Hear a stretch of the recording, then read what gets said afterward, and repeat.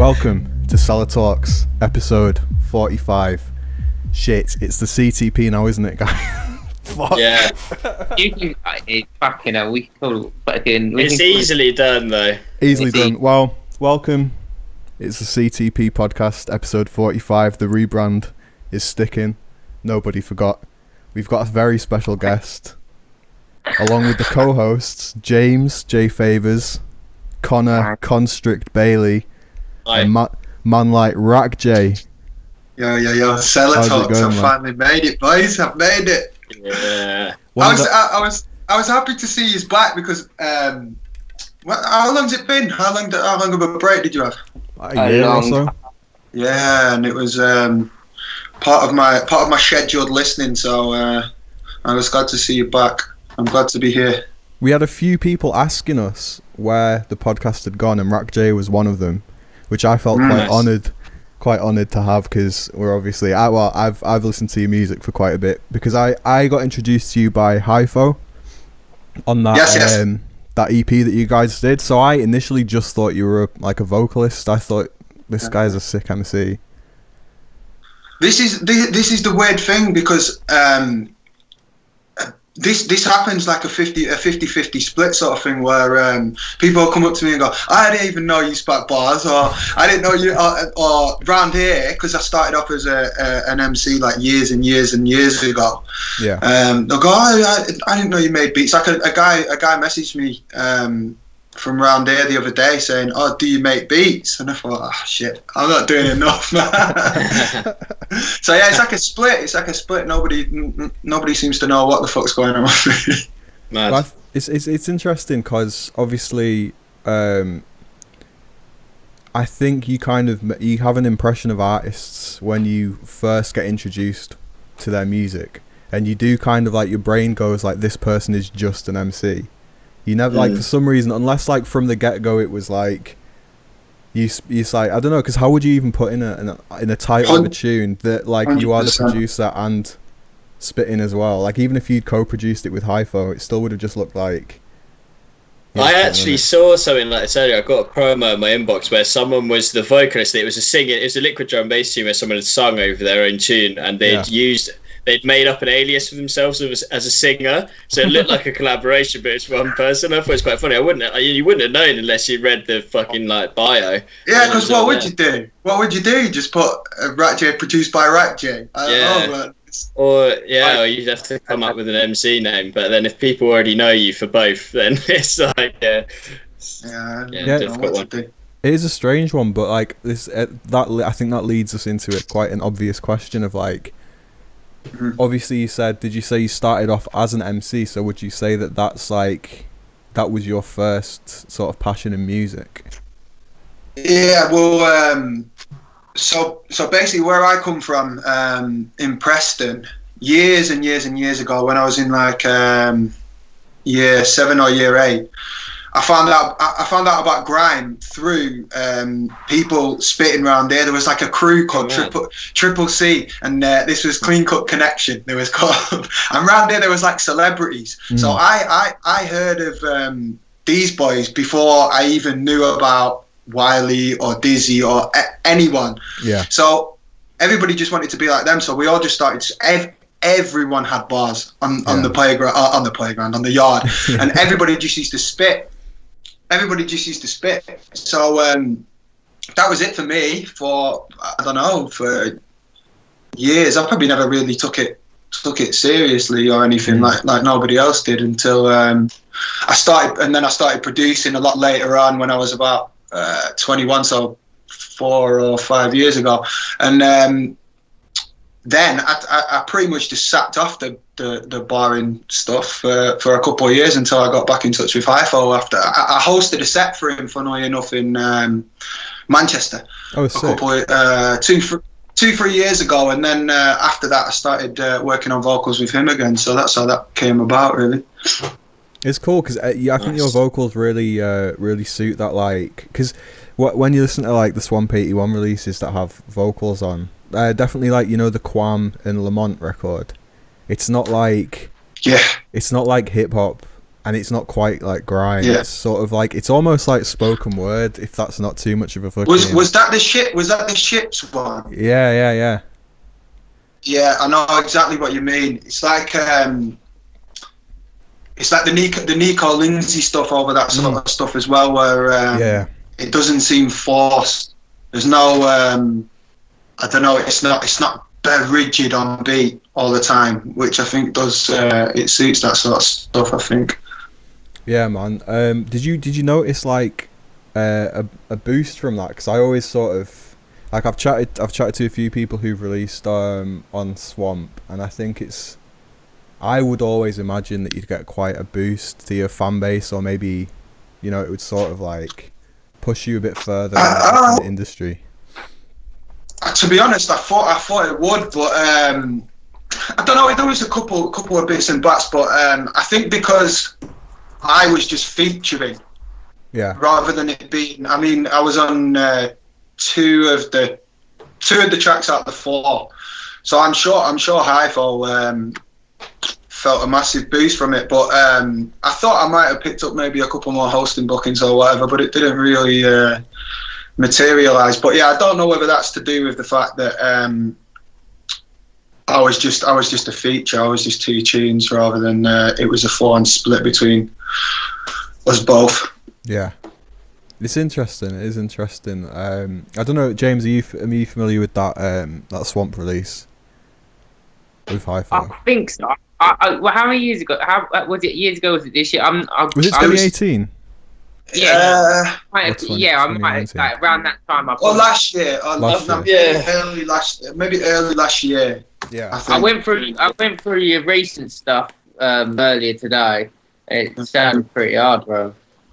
No, I'm not gonna lie. I was sitting in the car and I was like, nodding my. If you get a head nod from me, you've done all right, man. Is that the approval? Yeah, I'm a fucking old man now. Mate, James, you'll like this. He's participated in and won a Beat Boss. Oh, mate. Which I think that was fun. I think that's quite an interesting subject, because Beat Boss is one of them things. If you know about it, it's like fucking sick. But I think it's still quite under the radar a little bit, I think. Yeah, 100%. But that's the good thing about it though, because on them nights, like the actual Beat Bosses, when you attend them, there's a sick atmosphere, because you know everyone who's there is there because they know the ins and outs of what goes on, and there's not nobody randomly stumbles into a Beat Boss. You know what I mean? So it's quite a special atmosphere on the night when it's mad. It's very stressful though. What goes on? Like I'm pretty new. It's like it's a clash format basically, where there's three rounds, so you have to go on the night with at least 9 dubs, because you've got a quarter final, so you're drawn out the hat a couple of weeks before against somebody, and you know the 8 participants, but you only know that one person who you're going to be facing in the first round, and then you might get through to the second round, which is the semi-final, and you've got to remix 3 tunes, and then you've got to have 3 more tunes ready for the final if you get there as well. You have to go start with nine dubs, which is stressful. It's worth a tunes, bro. I know, and to be honest, I don't enjoy the process beforehand, because you basically get something like 6 weeks to make 9 tunes, and I take the piss making tunes usually. So and they're all like they have to be a certain way, so you've got to keep switching up to keep the crowd involved. It's like pretty reload based, and so yeah, it's a bit different to what I usually make, but it flung me out of my comfort zone, so it was enjoyable in that sense. Mad. That's pretty creative, mate. Do you sort of have to like enter through radio as well? There is qualifying rounds, but otherwise you can. Tiatsim can just shout you. So if you show an interest in getting involved, which I did, and he just messaged me and said, "Are you up for it?" So I thought, why not? And that was That was Beat Boss 8, so that was about, what, 2018 or 19, and then there was another one at the end of last year, which Louis B won. He beat me in the final. Well, I remember hearing all sorts about that one, because I think, was it Spooky or something? Someone was tweeting about, like, that there wasn't that many new grime producers, or like, I remember seeing some guy from Mode FM, I can't remember who it was, but they were just saying like the entries for the last one were just really like below par compared to the other years. Because like, what was this, the latest one? Yeah. Because I think has Louis B done it before and won it before? Like before last year. Louis B's done it. I think he's done it 3 times, but he's never won, or 3 or 4 times maybe. I don't know. But he'd never won before this one because he faced like Jams and Rakjay, I think. Oh yeah. In the first round every time. So people you don't want to get drawn against in that format. It's pretty mad. I just because this is all pretty new to me. But so your first round was against Spooky, was it? Like that was the only person you knew. Yeah, that's scary, mate. I've been bricking myself. It was the out of all the 8 people in that whole tournament, I was praying that I didn't get him first. Yeah. And then he got drawn out, and I thought, oh shit, man. So I thought, I have to do some serious prep on this one. Yeah. Well, I suppose it worked out better though, because getting in maybe later on or something in the final when I like used up most of my best dubs might have been a bit of an issue, but at least I got to prepare for him. And yeah, that's it. He was definitely, I suppose in a way it's like a blessing in disguise, because then you were just like, I need to come correct or I'm going to get fucking knocked out. Definitely, man. But yeah, he did. To be honest, he was surprisingly not very good, man. Oh. I was expecting a lot more. So yeah. I guess it's because he's the only name. I know another name on that lineup, which is Kovu. I don't know if you know. Yeah. I've been on his. He lives here in Brighton, so I've been on his radio show before. He's a fucking sound guy. But yeah, I didn't know he would have been producing grime in that sort of context. So that's pretty cool as well. I faced him in the semis. Kovu's a sick guy, man. He's so safe, isn't he? I was on his show as well the other week, man. He's a sick interview as well. Yeah, he is. He gets it out of you because it's in. I don't know if you have to go in the morning. But when I went, it was fully like 7 in the morning or something. But he's so like chipper and jolly, and you're like, all right. It was one of the. It was quite recently actually. It was when he was doing it from the cave, Brecky in the cave. Yeah, the YouTube thing, wasn't it? So I managed to get a 10:30 slot. I don't know about what if it was at 7 o'clock in the morning. I'd be struggling. I had to admit, I remember leaving. Like I booked a half day off work just so I could get up in time and go. And I remember leaving and going to get a McDonald's breakfast, and it kind of already felt like I'd been on a night out. Like I'd been playing like heavy drum and bass at that time before, and I was like, "Fucking hell, this doesn't feel right, man." Like, yeah. It's funny, man. Yeah, I was when I was listening to the last one as well. You touched on some interesting stuff, Connor, about music snobbery. I was listening to it and thinking, bro, that was me as well. 2 or 3 years ago, I was horrendous for it. Yeah, absolutely, you know that horrendous shit. Yeah, it's good. It's kind of good that when you can kind of get a bit of perspective and look back and be like, oh, it's actually not all that to be that much of a dickhead about what music you listen to, basically. And like, I feel quite positive about the fact that you can change away from negativity in any way. So yeah, it's quite sound that. Yeah, straight away I thought I like this kind of guy. He's just straight in with the humility. Come in. I appreciate that, man. I just thought this. I mean, we're all guilty of it, aren't we? But I mean, still the only one I can't let go is what they did to Baseline. Yeah. Like, mate, I've got the Ministry of Sound, one of the early bassline compilations from like 2007 or 2008, the one where Skepta's on a few of the tracks. Yeah. Mate, it's hard. I love that compilation. It's sick. It's wicked. Yeah. That was the soundtrack to my year 8. Sound of Baseline 2, that one. Yeah, trust me. Yeah, that was sick. I'm only messing, man. It's fine what's happened. Obviously, sounds evolved, but it is pretty whack. Quite a lot of it. No, it is, and I'd have accepted it more if they'd have just changed the name, because what that is doesn't tend to be. Well, it doesn't sound anything like 2008 Baseline, does it really? I suppose you could say it's about dubstep. Yeah. I was gonna say, have you heard what the Americans have been doing with bassline? No, but I bet it's brilliant. They've called it. They've basically they've discovered bassline and then they've called it speed house. That's amazing. Like all these American dons making like proper like fucking like just basic as fuck bassline, and they've called it speed house, man. So you've got your wish there, Rakjay. It has got another name now. Yeah, well that's fine, but I can't see the Lengoland lot really cracking on with that one. They'll probably distance themselves as well. Are you a big Lengoland frequenter? No, I left a few years ago when I was getting sick of, I mean, yeah, I'm talking about music snobbery, but fucking hell, I can't. There was just that every single tune that I liked at that time. Yeah. A bootleg would pop up of like the intro to that tune, and then a big build up, and then just something completely different. And I thought, and I left the group as well after I saw somebody, the posts, a 19-year-old guy going, I've been making tunes for 3 weeks now, why am I not headlining Glastonbury? Yeah. I just couldn't handle it, so I fucked it up, and my life got better. No, honestly, I've left a particularly popular music-related page recently. I'm not going to say which one, and it is so much more stress-free being on Facebook.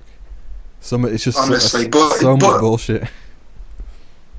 I'm being completely childish though, because Legoland has done crazy things and benefited loads of people, and the premise of the group is very, very good. It just seemed to attract a lot of shite, which probably overshadowed the rest of it. As soon as you get that sort of fan base, and like if people know, right, this is a popular group and this is where people have the most banter and shit, it's just gonna get so much, like, you're just gonna get idiots, like, you can't escape. Yeah, 100%. Like that's what I'm saying. I'm not saying it's no slight on like the owners of the group or anything that. It's they've obviously they've built something sick, but it was getting a bit mad for me. I went to college with the guy who started Legoland. No way. Yeah. Which one's that? Well, not started. I think I know. Yeah, I went to college with. Mate, he's let me drive his Bimmer before, so I'm not even flying down the M25. So he gets a pass. You can do baseline. Yeah, nice Bimmer. I don't even care. So he gets. He's the cushtiest guy. So no, of course, no. I'm not saying anything. No. Listen, you're totally right with the fucking. James, are you trying to start beef? Heard it here first. Next guest to defend himself in court. It's gonna be all over Reddit tomorrow. I think he's a cushy dude. I'm never gonna diss his brand, but some of the shite, what come through there was I stopped paying attention to it a long time ago. I remember being in a group called it was like, it started off like All Ravers Go to Hell and stuff like that, and then it and they had like sort of jokey beef against Legoland, and it would be like the people there would be so many people from that group in the All Ravers group and vice versa, that it was just like it was like hard to like determine what was a meme, what was real. Like it was just like it became just too much of a joke. I actually think they archived the page as well. Eventually, the All Ravers guys, they just stopped letting people post. There's a new one. I'll have to invite you in. It's good. The Don't content's bother, man. Great. Don't bother. I like it been already. I like it.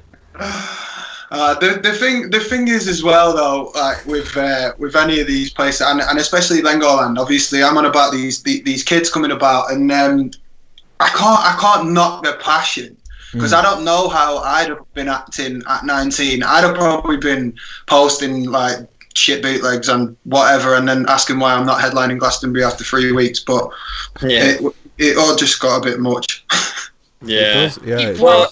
With age, to be fair, like there's some shit that you look back at when you follow all these groups back in the day and thinking you're gonna share the tunes on there, and it's actually I don't know. Some of them bootlegs what did get shared on that place were just a bit mad. That's the main problem with the scene at the moment, I'd say. Like, it's a massive scourge on D&B as well. It's like someone will take a massive tune. In D&B, the worst ones, they'll take like a really iconic bit of 70s reggae and then like just play that for 32 bars and then a build up and then just some jump up thing in a different key. But the thing is, again, like I can't get too salty because they get like hundreds of thousands of plays, so I'm just like, well, someone's obviously loving this stuff. I know, but I don't know, mate. No, I think we can say that shit.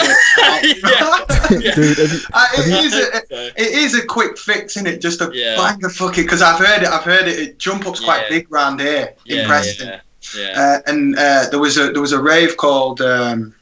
I won't say the name, and they got quite big, and they was booking quite a few of these jump up guys, and I went to see one of the and the amount of them. Yeah, I know. They were going off, so you can understand why these people do it, but it's so cheap, innit? Yeah. I think it's because the people that generally go to see those DJs, I mean, they're probably not producers themselves or invested in the culture in a way that us guys have like spent years of our life like identifying as people who give a fuck. So these, I mean, it's just we're the nerds. We're the fucking we're probably the people who they're laughing at. Fucking pricks getting irate about me using a Bob Marley sample, you know. Well, see, like, because I work in a kitchen, obviously, like, one of the big things about working in a kitchen is, like, the music that's on in the kitchen. It has to, like, people have to, like, it has to be good for the chefs, right? And the amount of times there'll be some, like jump up or some shit that I'm really just not feeling at all. But I over the years, I've evolved to sort of, like, let myself enjoy it, even if it's not my ideal music, because I have to stand there and be like, right, it's literally, there was a Fratelli's bootleg that got played, and it was fucking Chelsea Dagger, and it was literally like everything you've described. It's just the intro of Chelsea Dagger, and then a foghorn that goes like that. But I had to like turn it into like, well, I found it amusing, and that was where I like enjoyed it, because I was like, right, this is too fucking funny. But I'm not gonna be. I'm making you laugh. Yeah, I'm not gonna be like, oh, this is as good as like Aphex Twin, or you know what I mean. I'm just I'm just gonna enjoy it. I'm not gonna get too like, because did you go through the stage when I mean, this happened to me when I was probably just like leaving high school, sort of thing, for a few years, where I would literally, if something was in the charts or big, it was shit. Straight away, because I'm trying to like form some sort of personality for myself or whatever, and that was I'm the guy who likes underground stuff. So if that's in the chart now, I can like I'll be in the van and I'll just put any radio station on and be like, this is a big tune. Shut up. Totally agree. I think the last frontier for that for me was like, for some reason, when trap, probably about 6 years ago, when that really started getting big, like US trap and stuff like that. I mean, it's obviously been around a lot longer than that, but when it was all over the radio for the first time here, I remember thinking, I hate this. But then that was when I found in the dubstep scene, a lot of people started using the trap sound palette at 140. And I was like, I can kind of see how that's likable. And I was like, you know what? I like everything now. If I can get my opinion changed that easily, sort of thing. I got really into trap. Like, I got super into trap when it was like normie shit to like trap. I was really into it. Yeah. Nice. Yeah. I never really did, but I always, if somebody played something, I would never, like, I was always into it or whatever, but I never really went searching for it. But it's interesting that you mentioned the crossover between dubstep and the trap sort of stuff, because I regularly think like people, I don't really know many of these artists or whatever, but I think if people like Drone were sending their tunes to these I think they could create some proper interesting stuff, man. It's like it's a weird thing with dubstep where we're happy to exist in our own little corner over here, but I reckon it could do, like, for example, like people like Komodo could be writing obviously film scores, and I could see like a 60-year-old man sat in front of his record player playing that recent Stay Cat tune. It was so good, wasn't it? I'm thinking, this is wicked. What the hell is it or whatever? But We seem to exist in this. Didn't Boofy recently make a tune for was it Get? P Money.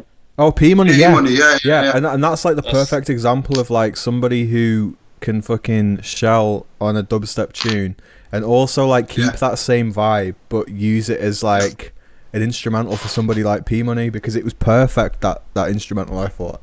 Yeah, it was very, very icy. I think them guys though, well, you Bristol lot are the best at crossing over between grime and dubstep. That sound that nobody really, you can't put a label on, because it's literally just sat straight in the middle of both of them. That was the sound that had the biggest impact on me personally in the last 20 years or whatever. Yeah, I mean you can hear it. You can hear it. Go on, James. Yeah, I know. Sorry, James. Oh, I don't know, bro. I was over there.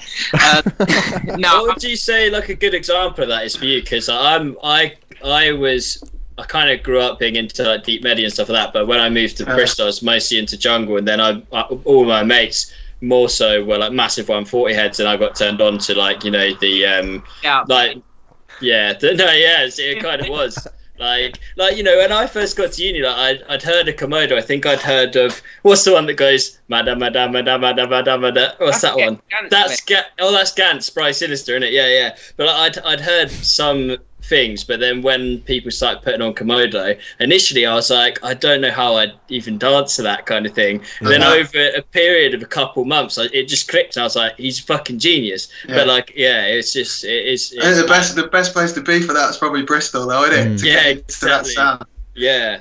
But yeah, it's I don't know, examples like, well, just anything really from that time around, probably, oh God knows, from 2012 to 16 or whatever, the Bandulu stuff with like a good example to start with that crossover stuff is the Boofy one, the Boofy EP.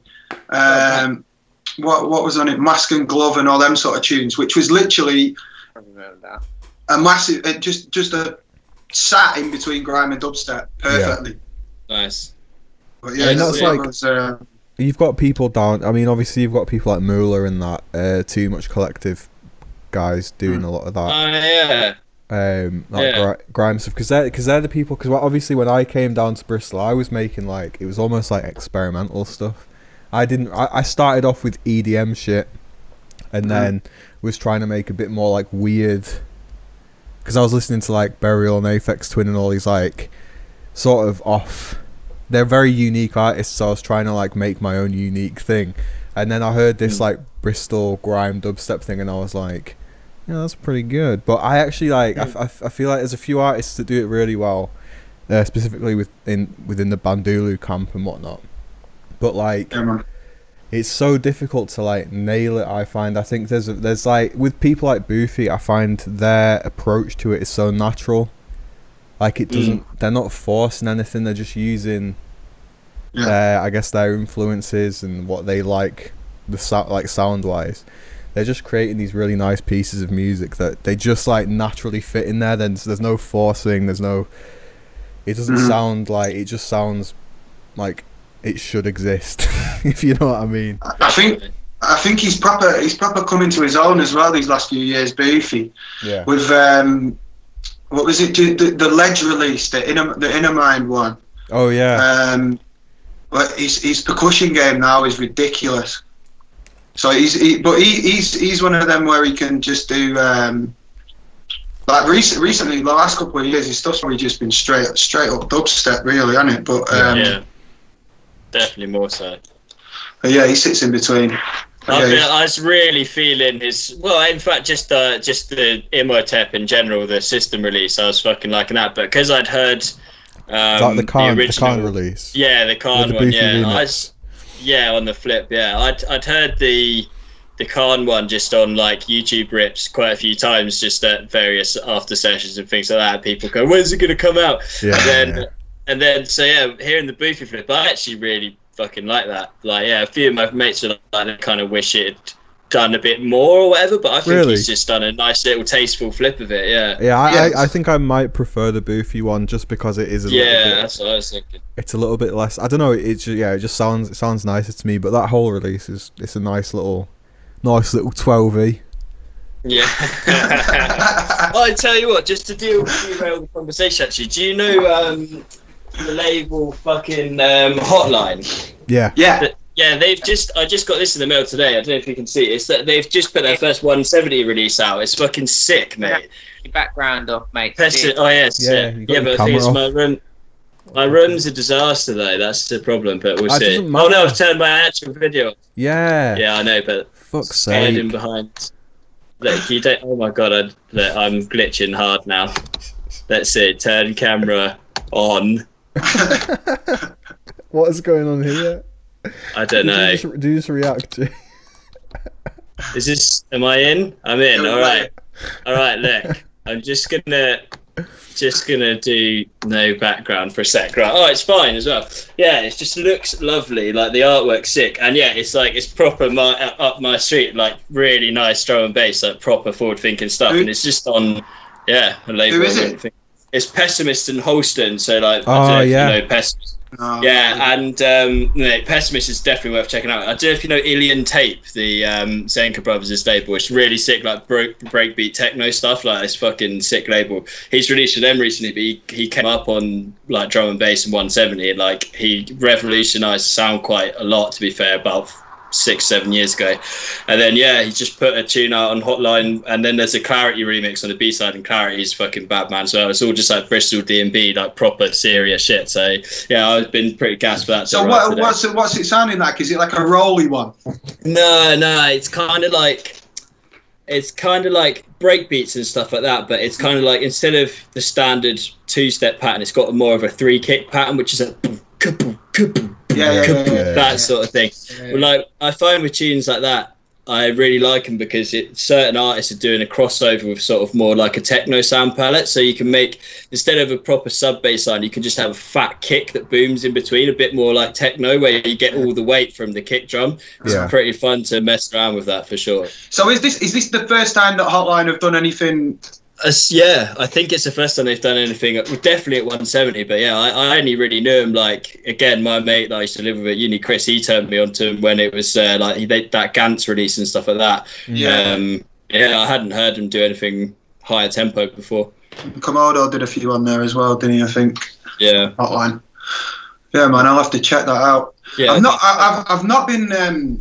I mean, I used to keep an eye quite a bit on the D&B side and the halftime stuff a few years back when 2011 times, but then I've just I've not really kept an eye on it. But I'm interested now in this 160 stuff. If you keep definitely, yeah. I heard a tune from Alex actually before. What's forthcoming on Traxhaven? Is that right, Alex, or is he gone? Has he left? He's like got the eye in the top of the corner again. It's like fucking the all-seeing eye. Let's see if we can. It's freaky, isn't it? He's just disappeared into the ether. I didn't even know he had a forthcoming 160. I'm sure he sent me the tune. To be fair, is it a jungly one or is it like footworky? To me, it sounds grimy. But 160, which is obviously sick. Yeah, and it's with a label called Traxhaven, who are based, funnily enough, in Preston, where I'm from. I know the guy who runs it. That's it. I didn't know this was happening. I've not obviously seen Robbie in God knows how long, because I usually just see him at random dances around there. But I just seen it on Alex's SoundCloud not too long back, but it's sounding heavy. But yeah, are you clued up on this?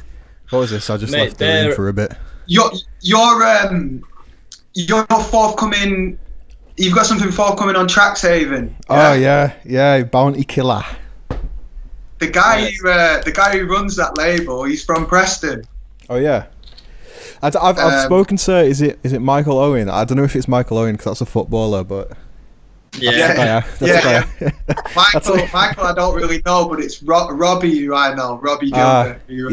Oh, mate. I was going to say Robbie Fowler, mate. Robbie Fowler and Michael Owen. Sorry, mate. No, I was going to say, like, I hadn't actually checked out Tracktail before, so I just got booted their SoundCloud up, and they look certy just based on who I know that follows them. Like, all the fucking, I'd say, big players in sort of the new wave jungle follow them, so they must be. They're doing bits, man. Yeah. They're doing bits. Yeah, no, I'll have to check out there, and obviously now you're releasing with them, it'd probably be worth checking out, like, what's going on.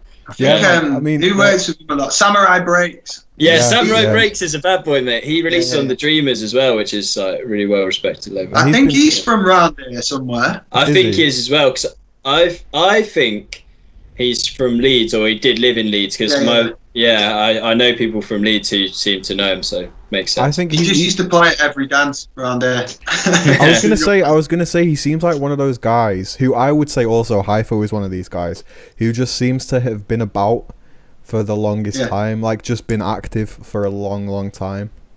Consistent. I always used to hear about Samurai Breaks. Always. Mm-hmm. Yeah, man. But those those guys are very nice people. Yeah, I need to get clued up on this 160 stuff. Some of it's pretty interesting, man. I've just been in my bubble of podcasts and fucking occasionally dubstep mixes, and that's about all I've been keeping up to date with over the past couple of months, really. So yeah, it's definitely worth it. Yeah, like with 160, there's kind of two offshoots of it, which is the more jungly stuff and the more footworky stuff. But yeah, as you say, there's elements of grime in it as well. Yeah, that sounded just like a. I was going to say, you know, the new Chimpo release. I don't know if you guys have that unboxing look. Always Chimpo, but like 160, because there's obviously the footwork, there's the jungle, and then there's the grimy. Like I would say, there's like the grimy and jungle hybrid sound that's quite prevalent. Because that's the shit that I really like in 160. But if you get so it's one of those. It's because of Sherelle. I honestly think a big part of that is Sherelle's Boiler Room and like Forzia on NTS. There's loads of really sick DJs, and a lot of them these days are like, there was a sick movement of like female footwork DJs going on, and like it was fucking banging. Like a lot of good 160 was flying around, like, and still is really. Like, so it's a pretty healthy little scene, to be fair. It is. Yeah, I'd never really took much notice of it until, like you say, that Sherelle Boiler Room, and there was just clips flying about. Yeah. Carnage, didn't it? Yeah, it's funny because the Boiler Room purists, all the techno heads were commenting like, what you call this music, because it was like a rip groove 160 that's so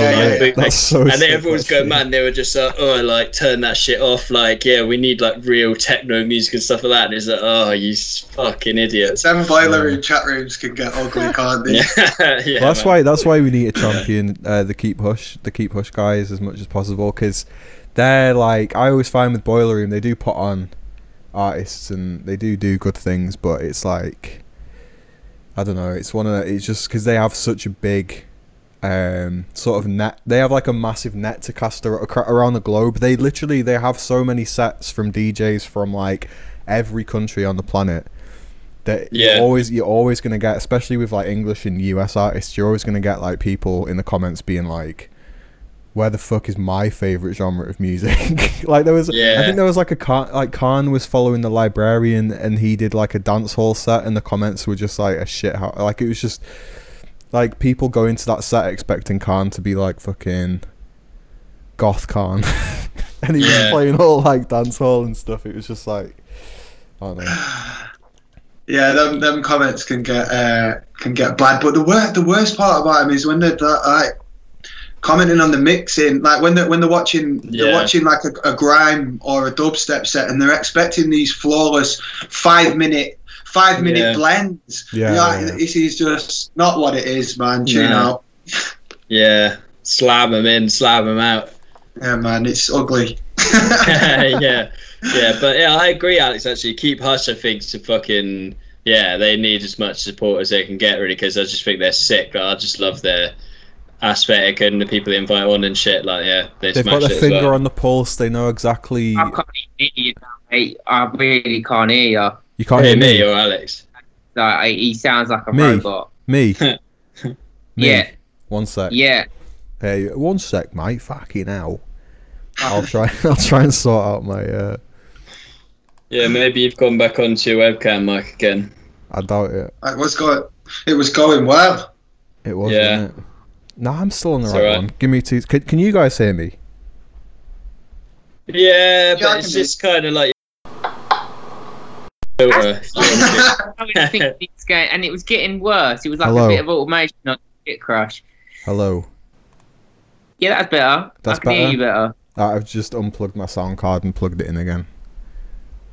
Yeah, man. The good old power side. How have you found lockdown? Like, do you normally go to a lot of raves and stuff?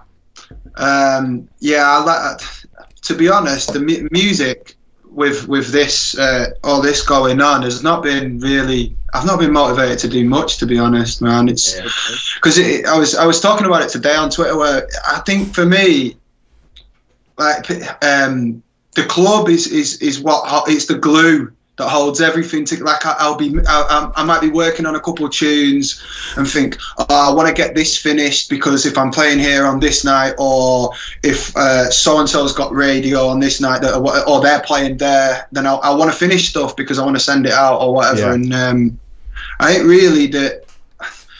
I know it almost sounds shallow to say that the end goal is to get stuff played in the clubs, but I don't know. I think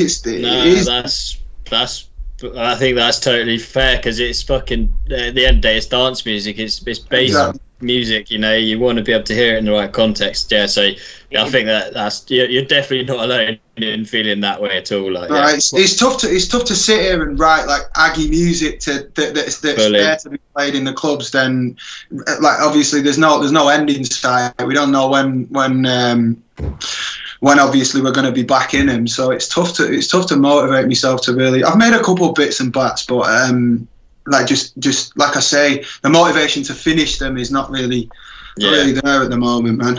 I think it'll come. I think it'll come back though, because for me, really, honestly, I had 4 or 5 months where I started like bare fucking like 16-bar sketches and stuff, and then just never come back to them. Whereas for some reason, the last 2 weeks, I've actually just. It happens to me once in a blue moon, but I'll go back and start checking sketches and fleshing them out, and I've finished 3 tunes in the last week, which is like, it doesn't happen to me at all. So I don't know, it's just like a random feeling. But to be fair, I think part of it was feeling like things were going back to normal a bit, and now yeah. Do you know what I mean? Yeah. I remember last episode you were saying about because of the whole process what's been going on, you haven't been motivated. But since you've been gone back to work, have you found? It was going back to the office has massively changed my. I only go in 2 days a week now, but where I was working from my computer and then trying to make tunes on the same setup, it was fucking me up. But now having just 2 days in a different environment, honestly, I think has cleared my vibe a little bit. So yeah, it's made. Yeah, and you actually get to come home. To something, and then it's a different setting. But you were saying you work in sampling, do you? Yeah, I work for Loopmasters. So that must be fucking difficult to differentiate between. Man, that's the problem. It's like I don't even know how much longer I want to work in music if I want to keep writing music and loving it, because at the moment it just drains you. Like I'm not like, you know, whinging, because I know that, like, you know, I'm lucky to have a job in the thing that I did my degree in. I know a lot of people don't get to do that, so like I am obviously grateful, but also Connor, what the fuck?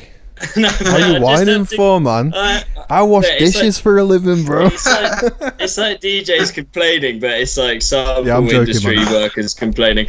But it's just like creatively, I get quite drained. And as I said last time, where I've worked much more, you know, jobs where it has nothing to do with being on a computer, then suddenly I'll be writing tunes with ease. So it's just a weird dilemma. And I feel like if you want to get really stuck into the music industry as a business, then you kind of lose your heart for writing the tunes a bit. So it's a bit of a weird mix. I can imagine that being very, very tough. Very tough. Just sat there working on samples all day, and then having to when you come home from work and you've clocked off, it's sort of. But I can imagine you can't really. There is no clocking off there, is there? No, it feels, especially when I've been working from home, it's just like, that's why I could hardly even open Logic, because I just be like, I can't look at this anymore. But I mean, it just depends. Sometimes I'll have a lucky day at work where the samples I'll be working on, I'll find like a really sick kick and snare and stuff, and I'll be like, oh, I can use them, and then I'll go home and I'll have the samples ready, so it's kind of quicker. So that's the one bonus, is sometimes I can be seeking out samples during my work hours, like just on the job. So that's like, but then other than that, yeah, it is just generally like I've been listening to kick drums for 8 hours already today, and now I've got to listen to more if I want to get anything done. So it's like, you know when you produce as well, what's the sort of the longest stint you can do at, if you know what I mean? It depends. So like, I remember I wrote a tune called Hypnosis when I was in the second year of uni, and I pretty much wrote that in 9 hours without getting up from my computer. And when I went downstairs, I was living at home for the summer at that time, went outside for a cigarette, and my mum was like, are you on drugs or something? My eyes were like wide open, like I'd just been, and I was like jittery and shit, because I'd literally just been at the computer. But that's like a one-off thing. Normally it's like a few hours, and then I'll need like to go and just chill for a minute and get some water or something. But yeah. 9 hours. Are you okay? Yeah, no, on that day, literally, it was mad, because me and James's mate, Luke Nichols, who's produced under Coherent now, he's on that Shogun Audio and stuff, and I was sending him tunes for feedback over the course of the day, and he'd just like give me feedback like from his monitors. Like he was just like on and off. He'd be like, mate, have you left your computer all day? And I was like, literally, I haven't. I've just been like knocking this up. But yeah, I don't know. That was just that was a once in a lifetime thing, I think, because I couldn't do it again now. I'd be fine. It's intense, isn't it? At certain points. I mean, I don't know. It depends. Yeah.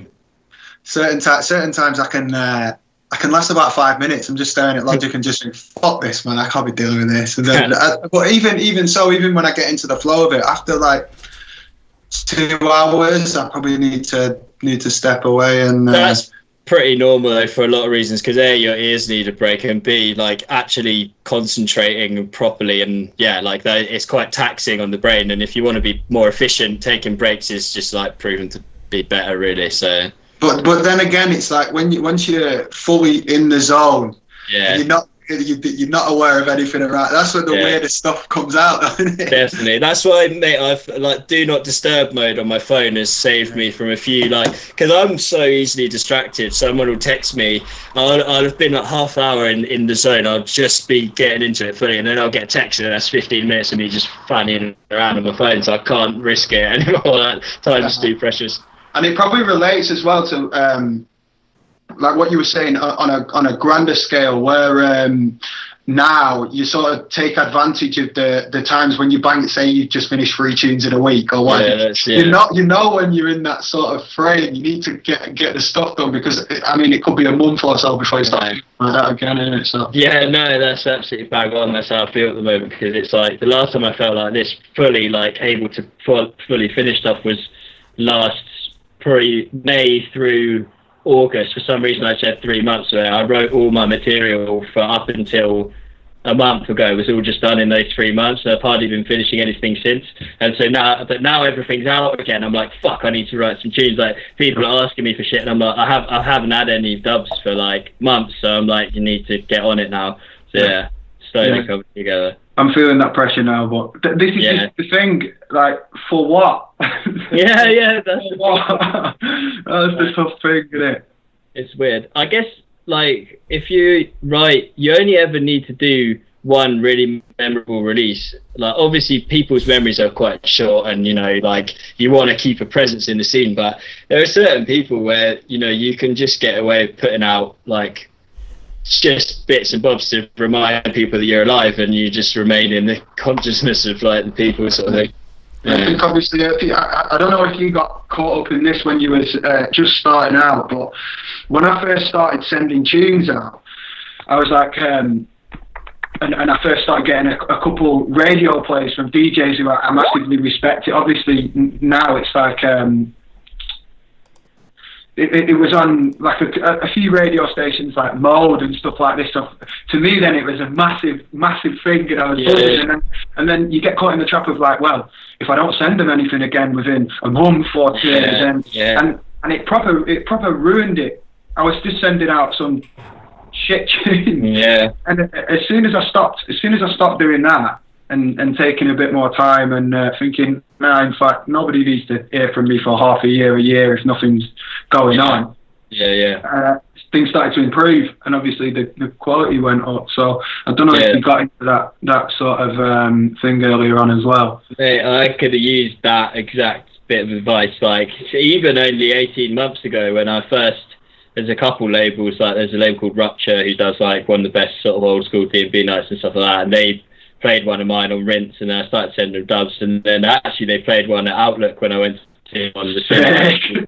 I was fucking gassed about, to be fair. But then, there's a video of me on Instagram just like screaming and going mad because I was just it's obviously that's what it's all about. Yeah, and that's been taken away, which is obviously what we were saying, which is fucking nightmare. But also, I was just rushing to get stuff finished to send to these people, like, because I wanted. You want that buzz again, don't you? Yeah. It's like an addictive thing, which unfortunately, I'm very erratic and scatty, and I'll finish something, and what I should do is sit on it for 2 weeks, listen with fresh ears, and tweak again. I'll finish something, I'll be like, everyone needs to fucking hear this right now, and I'll send it to everyone. Then I wake up the next day, and I'll be like, oh no, like, it's not finished. Like, I don't know. So I'm still learning patience for sure.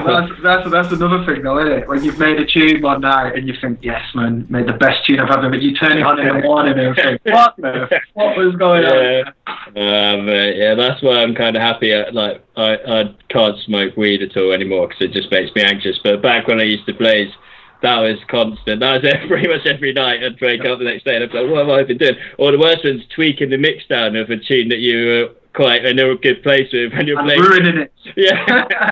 It's good for that, bro. Especially that's why actually I recommend to everyone who's on Mac to get a time machine drive as well, because you can literally go back like for as long as you need to. Like, it backs up every hour or something like that, and you can go back in time and reload old files. It's pretty decent. They don't have time machine drive on the new laptops, the Macs. They're not. Yeah, you got to buy I've got a 2 terabyte drive here that's just constantly like wearing away.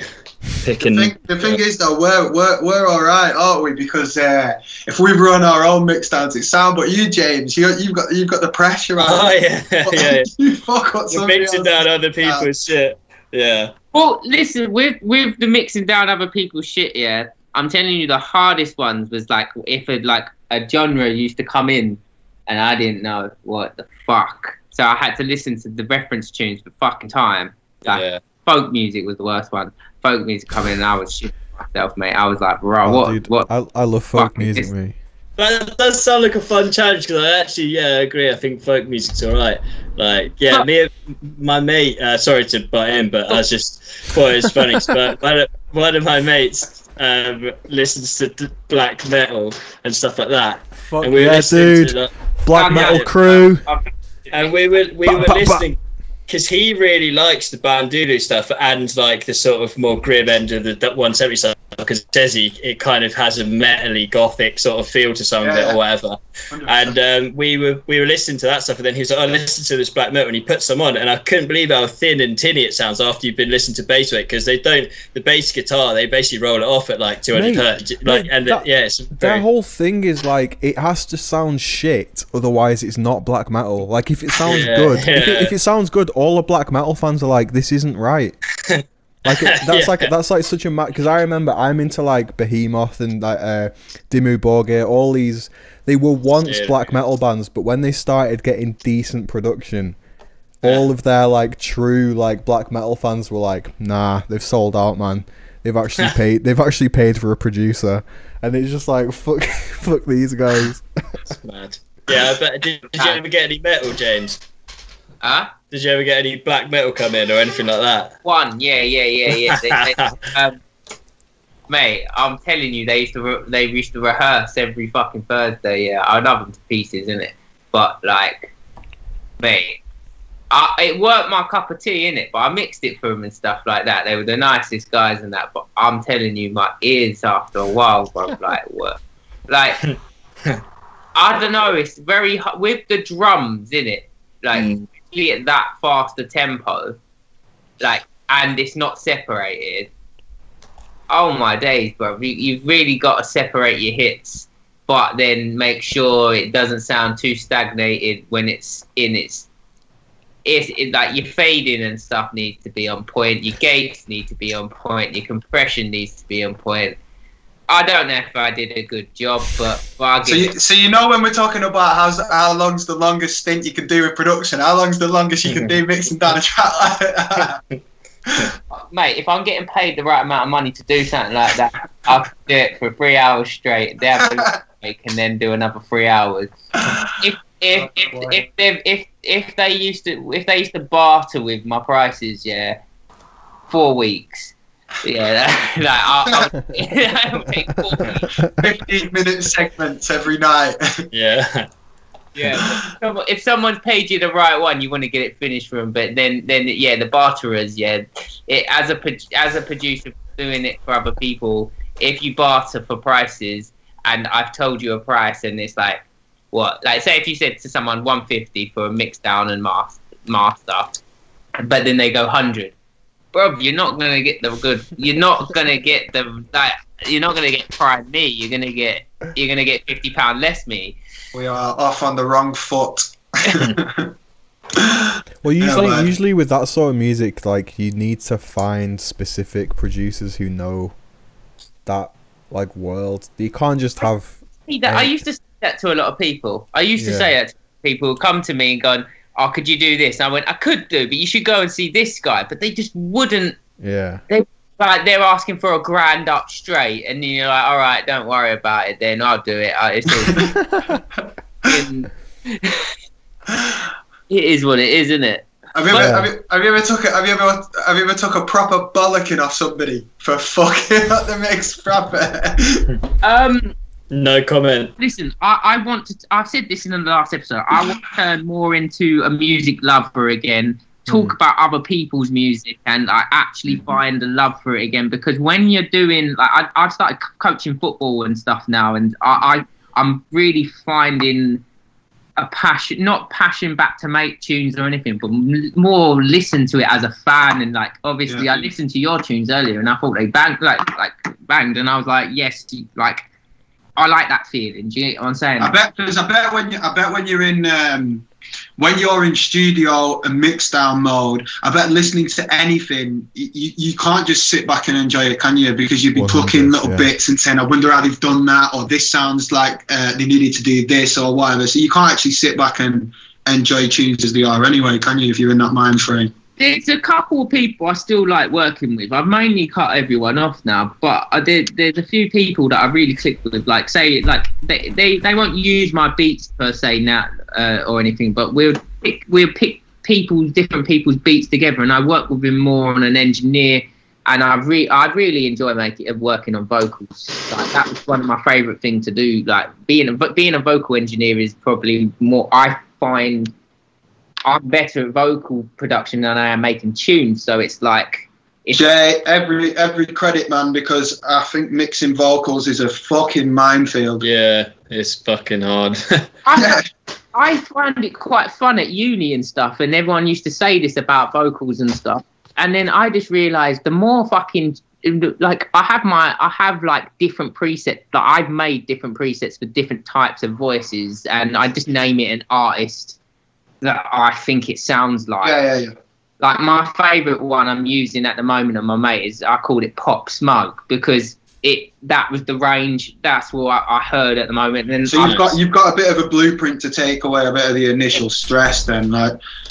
But then I believe, the best thing to do is separate your vocals away from the track. Make sure you sidechain your vocals, but like, on a scale where you're not taking out none of the lows, none of the highs too much from the actual track, so you can get your the hi-hats and snares and stuff to come through, but you need to have the little side chain, because I feel like it does bring the vocal forward, and that's where I think a lot of people probably don't find it. Like, I don't know, it's the spacing of the vocals, because it depending what type of voice someone has, isn't it?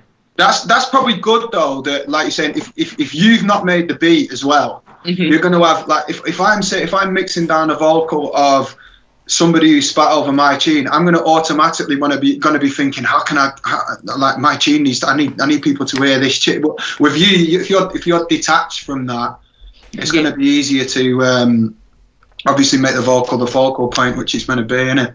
Yeah, I think with anything though, like I believe my biggest weakness is mixing down drums, bro.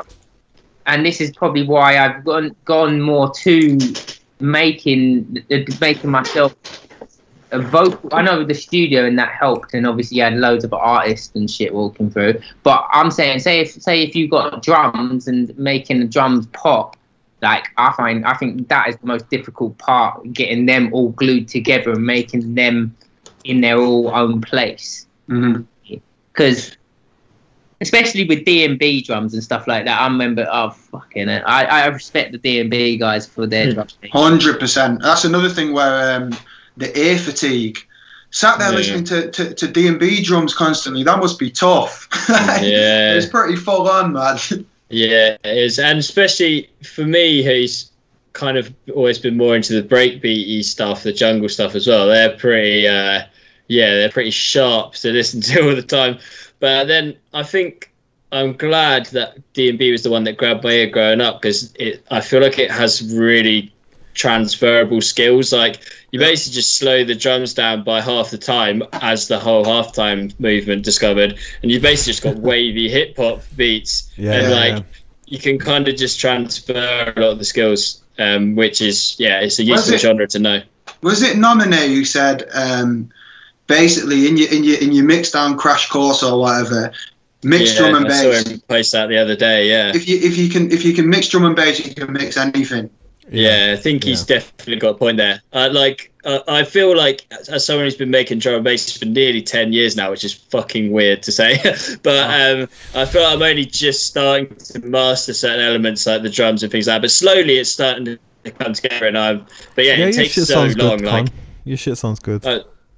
So is it so 10 years I can start I've got another 5 years to start feeling like I have a sort of an idea of what I'm doing. It's definitely different time frame for everyone, because there's a couple of issues with my time frame, which is that I thought I was amazing for the first 5 of those years when I was terrible.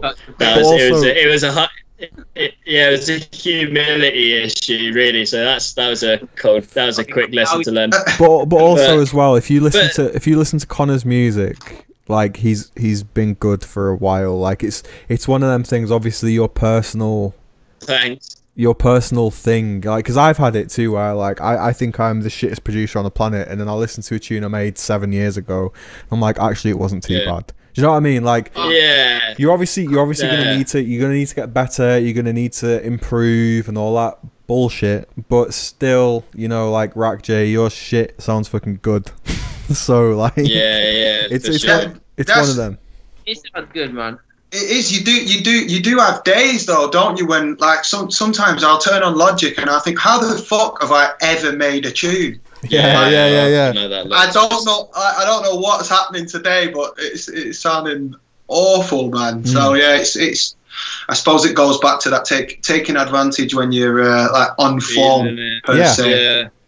What's that? There's a quote from Scream where it's like, you make like 100 tunes and there's only going to be a couple of those 100 tunes that are fucking bang on.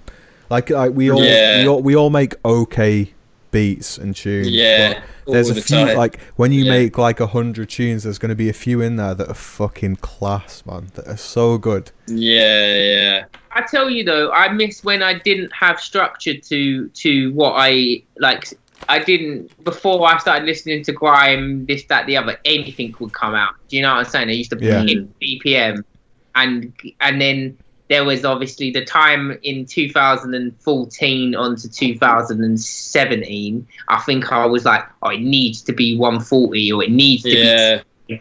Whereas before that, I had like ultimate, like I just made what I felt in it, and some of that. It's definitely, it's like the plasticity you have before you understand like the scene in general. Like, I remember I could not believe it when I first realised that drum and bass was 170 beats a minute and or whatever, and dubstep was around 140. I just thought, because when I was like 13, 14, I was listening to it and I thought they all sounded about the same tempo. For some reason, my little brain just couldn't quite like. And then when I realised that it's all surrounded by like, you know, tempo restrictions, like, yeah, it's a blessing, because then you start being able to more easily replicate the stuff that you like, but then actually you lose some of that initial curiosity around. It's that just childlike shit. It's like when people are like acting like children with that naivety and that innocence. You just make whatever the fuck you want, and that's always the best shit. Yeah, because it doesn't have the boundaries, and you are being completely like, it's that arty bullshit where it's like you've got to be your most natural self. It's all bollocks, but this is interesting. This is very interesting, because so you came into, so Jay, you were saying then that you sort of came into producing not really knowing what you wanted to produce. Yeah, I started producing in 2009. Yeah. Wow. And I made hip hop, only hip hop. Yeah. Then I listened to grime and stuff 2010, but we used to do mixing in school in year 10 because we just didn't want to do a certain lesson, so they used to let us DJ in the sick. Mate, being the was the one at school, I'm not gonna lie. But yeah, so we used to mix. So it was funny what concept is, where like the concept of tempo. And I remember like everyone used to love Jump Up in it, just like Skibbity, X-Man, all of it. Yeah. Got it. So obviously my 15-year-old self's gone on UKF, obviously, and downloaded a couple MP3 conversions onto my old 1 gig USB. No, it was CDs back then, not even that. CDs weren't even about, mate. Right, then I remember putting 140 tune with a fucking Jump Up, and then clanging it so hard because I just thought I was the shit. Yeah. Just put the tune in, and then my teacher just like stopped it and was like, "What are you doing?" And back then I was like very rowdy, so I was turned around to him and like, "What are you doing, bro? Fuck off! What do you think you're doing?" And he was like, "Yeah, well, you really need to do this." Trying to teach me and that, and I was like, "Nah, what are you doing? You fucking ruined my shit." That's fucking so funny. No, it is. It's very interesting, all this, because like I was a nerd on grime and dubstep before I started making tunes. I'd never even considered making tunes, but I had a collection of tunes. I knew I used to know every release that was coming out, blah blah blah. I started mixing like a year or two before, and then I was like, why the fuck am I not making tunes? And I knew straight away. I was like, I want to make tunes like Khan. That was that was it. I just went into that mode and tried to emulate that. But I'm sort of jealous in a way that I didn't get into it like you've just explained, and where you sort of didn't know what the fuck was going on, and you could just do that. I'll give someone some credit that I gave him in a very long time, but Connor Moby, we don't talk Smokes. If it wasn't for him, like, I got to give him a lot of dues where it's due. Like, he was the one that showed me 140. He was the first one that showed me vinyl.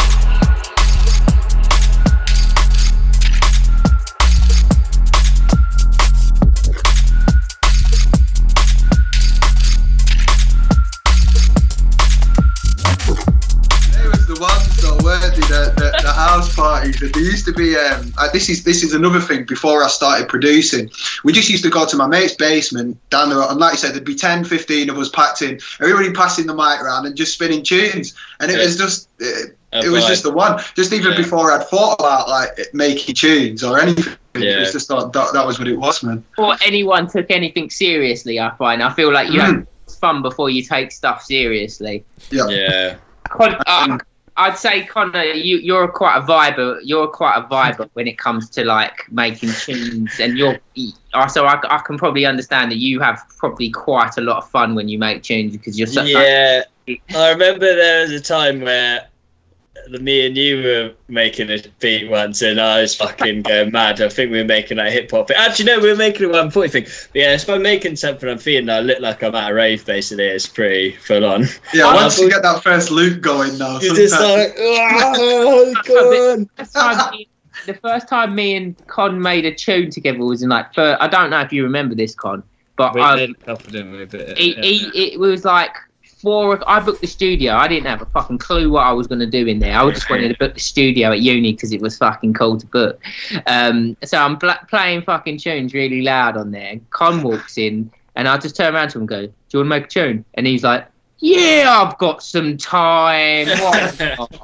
And next thing you know, we're there for fucking hours. Yeah, we were there late, weren't we? Yeah, and then that was probably our. Is it the 140 thing? Yeah. Yeah, that was fuck me. I still remember what that went like. I remember. Yeah, that was a good laugh. Yeah, that was sick. Fun, yeah. That's what I was actually saying to Alex earlier this week. Like the one thing I want to improve most about producing at the moment is being a better collaborator. Because I'm just a myth. Like I'll make a sick, 50% of a tune with someone that's just sick, and then I just never look at it again. I don't know why. It's something about collaborating where I find it a lot. I think once it goes into the stage of being stems as well, I just look at them. I'm like, oh, like I can't believe it. I hate collaborating. Like just that whole. Apart from, there was one good experience recently with Louis B, where I literally just sent him an idea. I sent him a few stems over, and then the next day he just had a full tune there. But never goes like that. And I don't. The stems thing, I don't really like it. And otherwise, the only reason that I've never really got into collaborating is there's like 3 or 4 other producers in my town. Every single one of them uses Fruity, and I don't have a fucking clue how to use it. So I'm sat there like useless. I'm basically like someone who's never touched the DAW in their life, and I'm just sat there sort of watching like I can't do anything. So it is as a Logic user, we are a dying breed. I mean, Ableton is the absolute lion's share now, so it's nice to meet other Logic users these days. It's like a little secret underground society. Like, come on, we were once the guys. Loads of people still use Logic, man. Have you heard of a guy called Shipscat? No.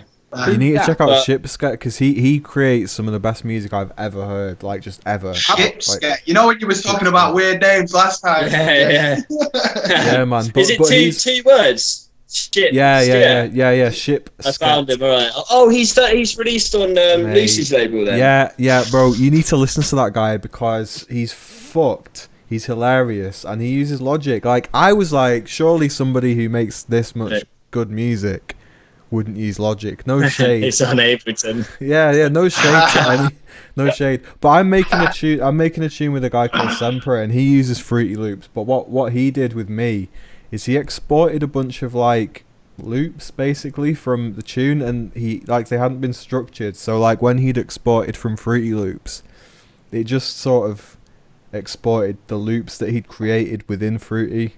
So it was like this weird thing where then I had to like structure the tune. But we've actually created something pretty cool. It was a bit frustrating, but I like the whole collaboration thing. There's only, I don't know, I think sometimes it's just not meant to be. Like you start a project with somebody and it just doesn't get looked at for years, and there's a reason for that. Like it's just not gonna happen. Are you a control freak as well with your tunes? Fuck yeah, man. I'm the worst, man.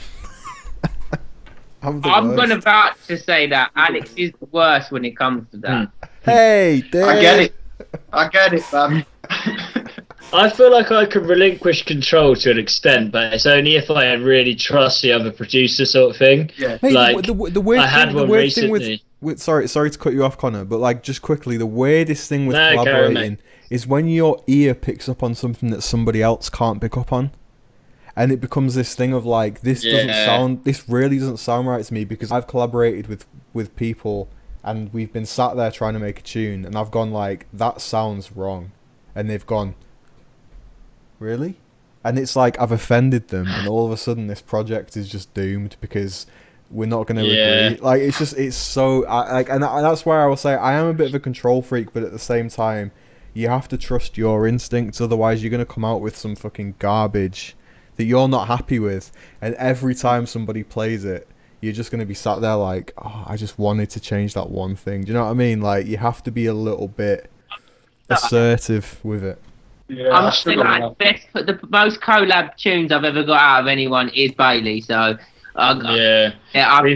there's still a few like quite well fleshed out things on my computer that we've done. But I remember we sat down once to finish that hip hop beat we did, where you were playing guitars, I was playing the keys. We basically just live jammed that tune. Really that up, didn't we? Yeah. Then you came round mine, and I think you got, and I think I was like. And then we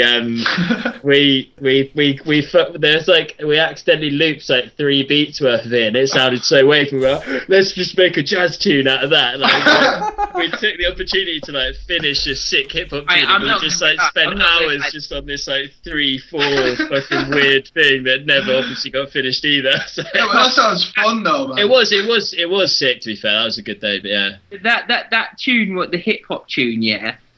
Right, so there's 2 versions that I've still got, because I like that tune, so I still. Oh, I had the nice little vocal chops as well. Yeah, fuck, we got to finish that. There's like a 4-minute version, yeah, which is hard as fuck. The mix down is sick. Like, I'm telling you, right, that would shock me. I think I'd hate the mix down now, because you know how it is with old tunes. At the time, it was what we was best. Yeah. Well, I have to look at tunes. I can't look at tunes like that, because if I look at a tune and go, oh, the mix down shit, and it's for something I made 2015, yeah, there's no point doing that. I can't do that, because then it takes away the fun in the memory of that time as well. Yeah. And obviously, I get what you're saying. Yeah, if you listen to it now, like, you'll be like, oh, fucking hell. But then again, yeah, maybe it's best left how it is. Them mix downs are so hard to fix, though. If you go, that was a wicked idea, and then you go and look at the project, you think, I don't even know where to fucking start. Yeah, it is easier to start a fresh tune always. Like, the thing is, I still, it's something I don't think I'll ever go out of, is a phase of thinking, this is the tune, like, this is the tune, that if I just finish this, everyone's going to think, like, this is the best tune I've done. But actually, that's every tune I start, and 99% of the time, obviously, that's not even true. So it's like, I don't know, it's just learning to, like, not get upset when you get a tune 75% done, but there's nothing left in you. That's fine, like, moving on is alright. And actually, what I found recently, or in the last couple of years, is I can go back in Logic and just basically go through like graveyard projects and just bounce out stems from old projects and just try and combine them to make a mutant project. And sometimes it works pretty well, especially if it's nothing that's too like tonal or whatever. That's probably something I need to look into doing when I've got the writer's block or whatever, going into these projects, because that was another thing. When I did first start producing, there was some good melody ideas and stuff like that, but obviously it never got finished because it was on the whole a pretty shit tune or whatever. Yeah. But yeah, if I'm sat here and I can't figure anything out, it's probably a good thing to do, innit? Go and start just whipping out some loops. Dude, that's the sickest thing to do, because like, if you can remember a melody that's, because I've got a few melodies that I've made tunes, but the tunes haven't come up quite to the standard that I want them to, and the melodies still, like, I will sing them in my head sometimes, and I think like I have to at some point finish a tune with that particular melody. And actually, I went to Ableton, and I put like a piano instrument in, just a random piano instrument, and I sort of mapped out the MIDI of that melody with some chords underneath it and stuff. So I've always got that MIDI, and it's like if you have like a melody that's that, like, it sticks in your head, it's always worth like revisiting and creating, no matter how long. Yeah, and often sometimes you sort of forcing you because the melody's so good or whatever, or that idea is so good, you're forcing it into this tune that it just doesn't work with. But it's so hard to pull yourself away and say, no mate, just fucking leave it. Like, you can use the melody again with something else, but you just want it to work in that moment with that tune that you currently. I hear you with that. Because with going back to old tunes and that, I'd always do that. Say that it's the project, and then I had this one time this melody that I thought was going to work with some icy grime, like no drums, devil mix shit, yeah. But then I got to it and I was like, this melody don't work at all. don't work at all with anything, with no drums. It might as well just be a loop in itself. Just fucking, I ended up deleting. Have the breakdown. Fuck this. Yeah. I do like the concept of the devil mix thing. I've always liked, because I've always been a massive nerd for like beatless ambient music. So when I think it was basically you and Mobes that turned me on to that stuff, James. And yeah, the devil mix vibe, I like it. Yeah, some of them old school devil mixes are wicked. Wiley was fucking the guy for it. Oh mate, it still annoys me that Wiley's ruined his own career, because every now and then I'll be like, I wonder what he's fucking doing now, and then I'll be like, you can't get, I mean, obviously, you know, say what you will, but you can't get, literally, have no idea what he's up to. No, but he's probably enjoying his life more.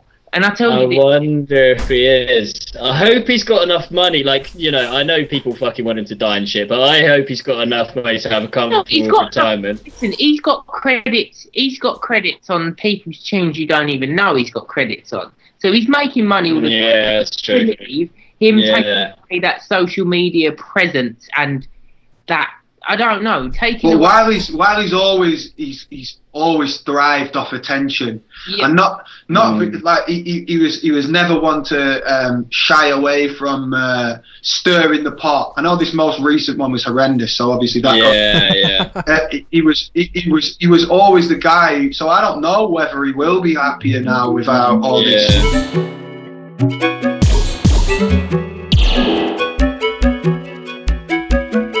What I want to do, because last time we forgot about this, I want to get everyone's details, everyone's promotional addresses. What's your ats? Where can we find you? We'll start with the guest Rakjay. Where can we get your music? Alright. Yeah, so if you just follow me on the usual socials, the Facebook and the Twitter and the Insta, which I think are pretty much all just at Rakjay UK. And there'll be stuff flying about there. Oh yeah, and SoundCloud as well. I think that's Rakjay UK as well. And your Bandcamp is rakjayuk.bandcamp.com. That's it. That's the one. Perfect. Where can we find you, Connor Constrict? At the moment, you can find me on, it's basically at Constrict DB on everything. But the thing is, because the last release I did was 140, and the next few things I want to put out are not D&B necessarily. I just think it needs to be changed. I like your one, Zonae Music. That works. And I've just plugged yours. But yeah, anyway, for now, Constrict D&B. But if you're listening to this in a few months' time, and by that I mean maybe December 2020, then I probably would have changed it. But yeah, there we go. For now, the D&B purists are gonna murder you, man. No, I know that. Constrict multi-genre. Yeah. They're not very easy people to be friends with anyway, so whatever I can do. Whoa. I'll be friends with your D&B crew. No, sorry, I'm friends with them all already. Okay, so Constrict D&B everywhere. And Incidental Sonics as well. We can't forget Incidental Sonics. Oh, yeah. The label. Oh, shit, mate. Yeah, the fucking next EP is so good. It's my mate Ruben. He's just, it's like a sick down-tempo thing, so I'll plug that at some point.